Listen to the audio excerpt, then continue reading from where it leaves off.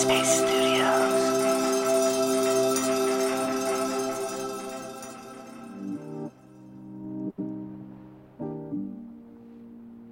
Hey everyone, it's Sam. Welcome to Radio Headspace and to Tuesday.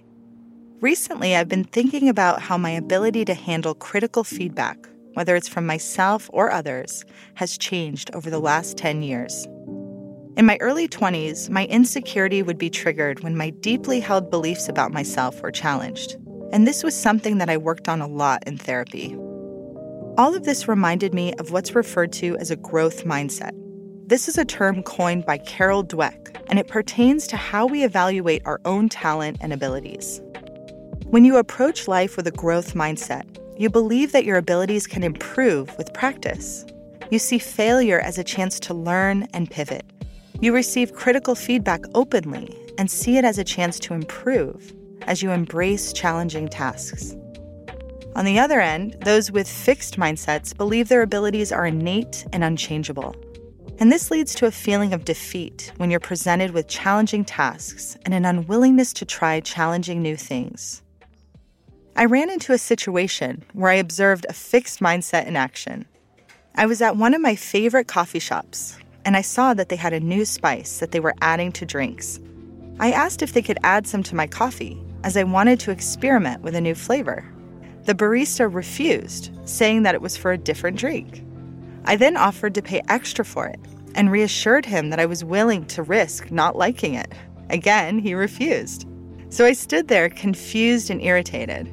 Finally, I said, I'm just surprised that you wouldn't want to experiment. My sister, who was with me, giggled at my persistence and at the quirkiness of the moment.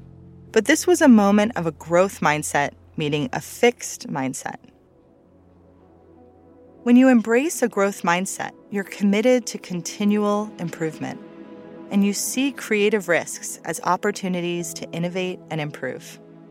So take a moment to think about your own mindset. Where does it fall along the continuum of growth versus a fixed mindset?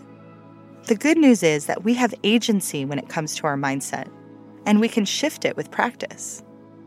One way of building a growth mindset is to practice mindfulness meditation. This type of meditation helps us to see our habitual thought patterns objectively so that we can choose different, more helpful thoughts instead of the limiting ones.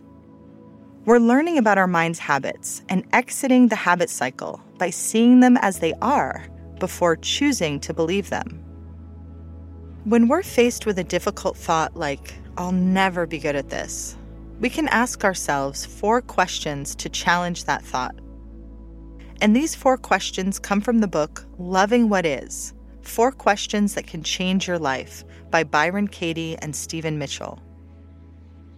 We can ask, is this thought true? And then ask yourself, is it absolutely true? Are there exceptions? And then you can ask, what does it feel like to have this thought?